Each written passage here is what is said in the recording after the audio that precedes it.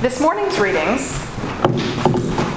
suggest the vital role location plays in the story.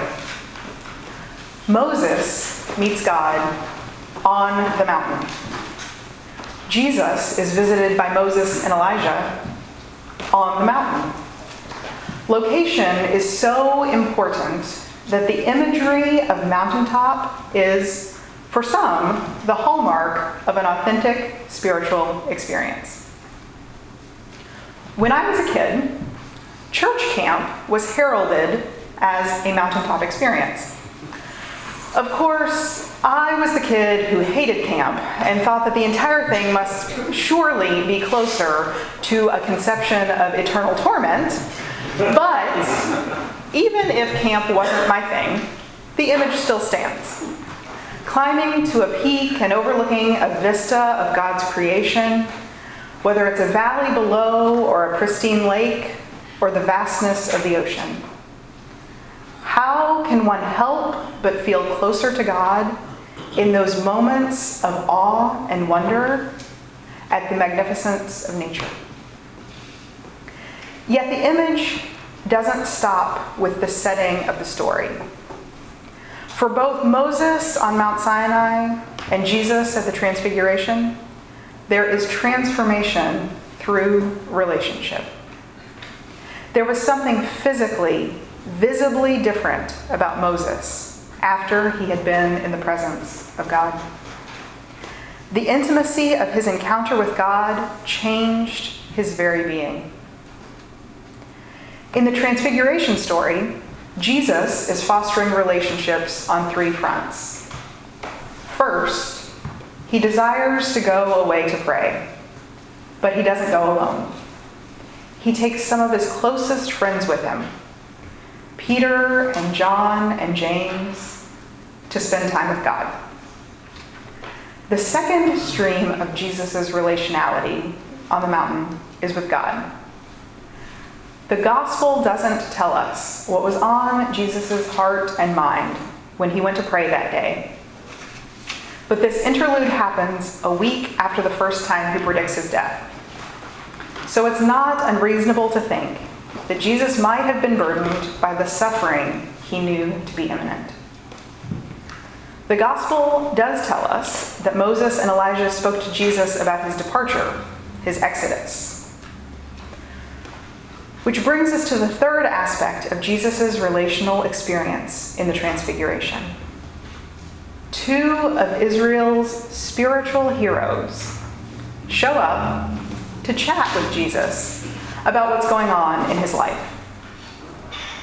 I'd like to think that what resulted from the conversation between God the Father and God the Son was the Father's intervention in the form of an encouraging pep talk to his son, the rabbi, from Moses and Elijah. It sounds like something a parent would do when their kid was feeling down, huh? Jesus is transformed by this encounter. We are told that the appearance of his face changed and his clothes became dazzling white. Who among us has not been changed by the intimacy of relationship, by the love and light of acceptance and communion? I have heard many of you here talk about the transforming nature of your relationships in this parish, how your friendships in Christ have changed your lives. 2 weeks ago, several of you were involved in a Cursillo weekend, and your ongoing commitment to that ministry is a sign of the transformative power of relationship with God and with each other. Our so-called mountaintop experiences, those potent moments of spiritual intimacy, are born out of relationship. Relationship with God and relationship with one another. We cherish those moments of closeness, just as we cherish the relationships. So it is understandable that Peter's first instinct upon finding his teacher and friend talking with two great heroes of the faith is to capture the moment and stay in it, to build houses there on the mountain, so they could continue to revel in the joy of companionship and prolong the encounter.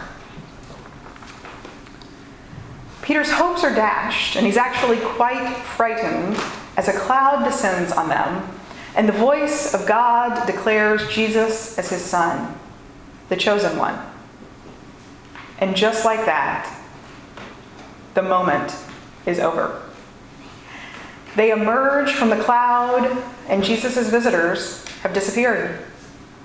It is time to descend the mountain and return to life among the crowds where Jesus' healing and teaching ministry continued.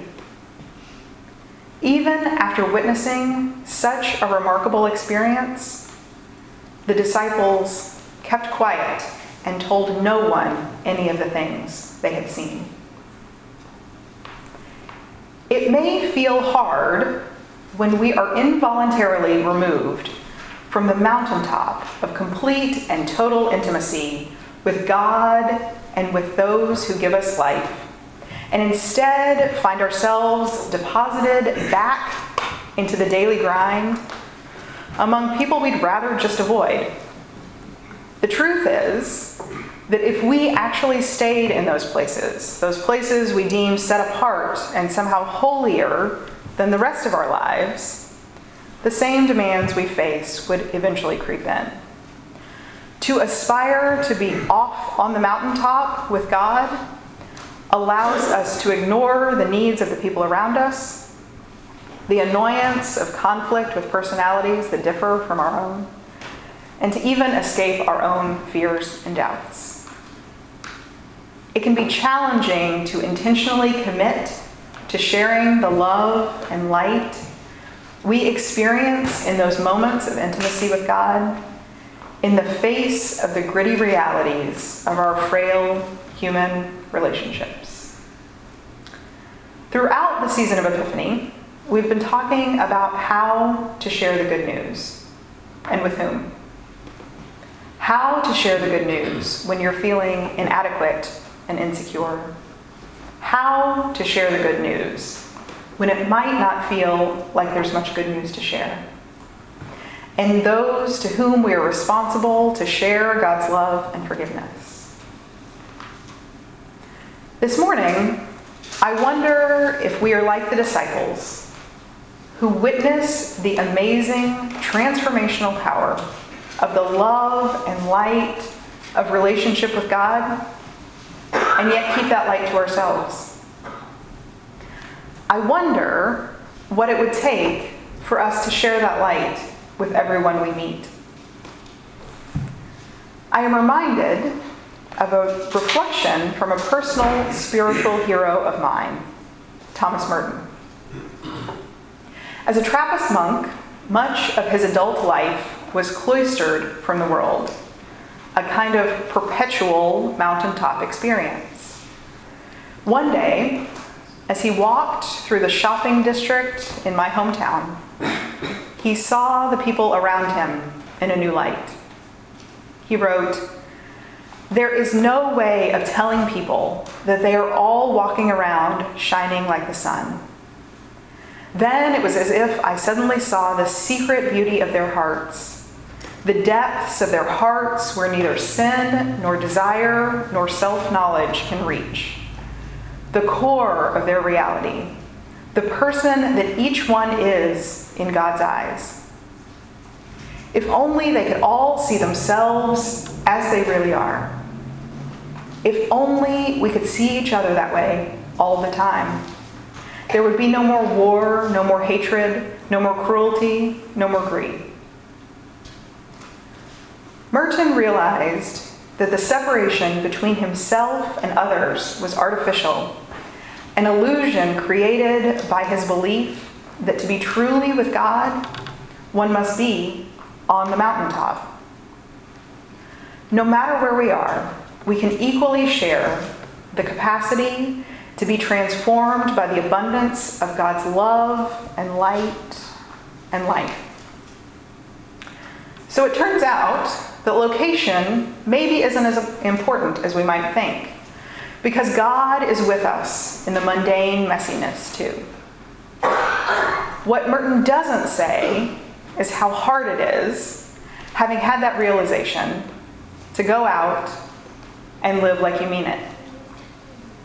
How difficult it can be to actually live into the ways in which we are transformed through relationship with God. How difficult it can be to see the light of that transformation shining in the faces of our coworkers and our classmates, of our neighbors and the strangers we meet on the street. So I wonder, what keeps you from shining for all to see, radiant from your encounters with God? What keeps you from acknowledging the light you see in the faces of others? May God grant us all the courage to see and be seen, to love and to be loved, to completely surrender to the transformation that comes from communion with God.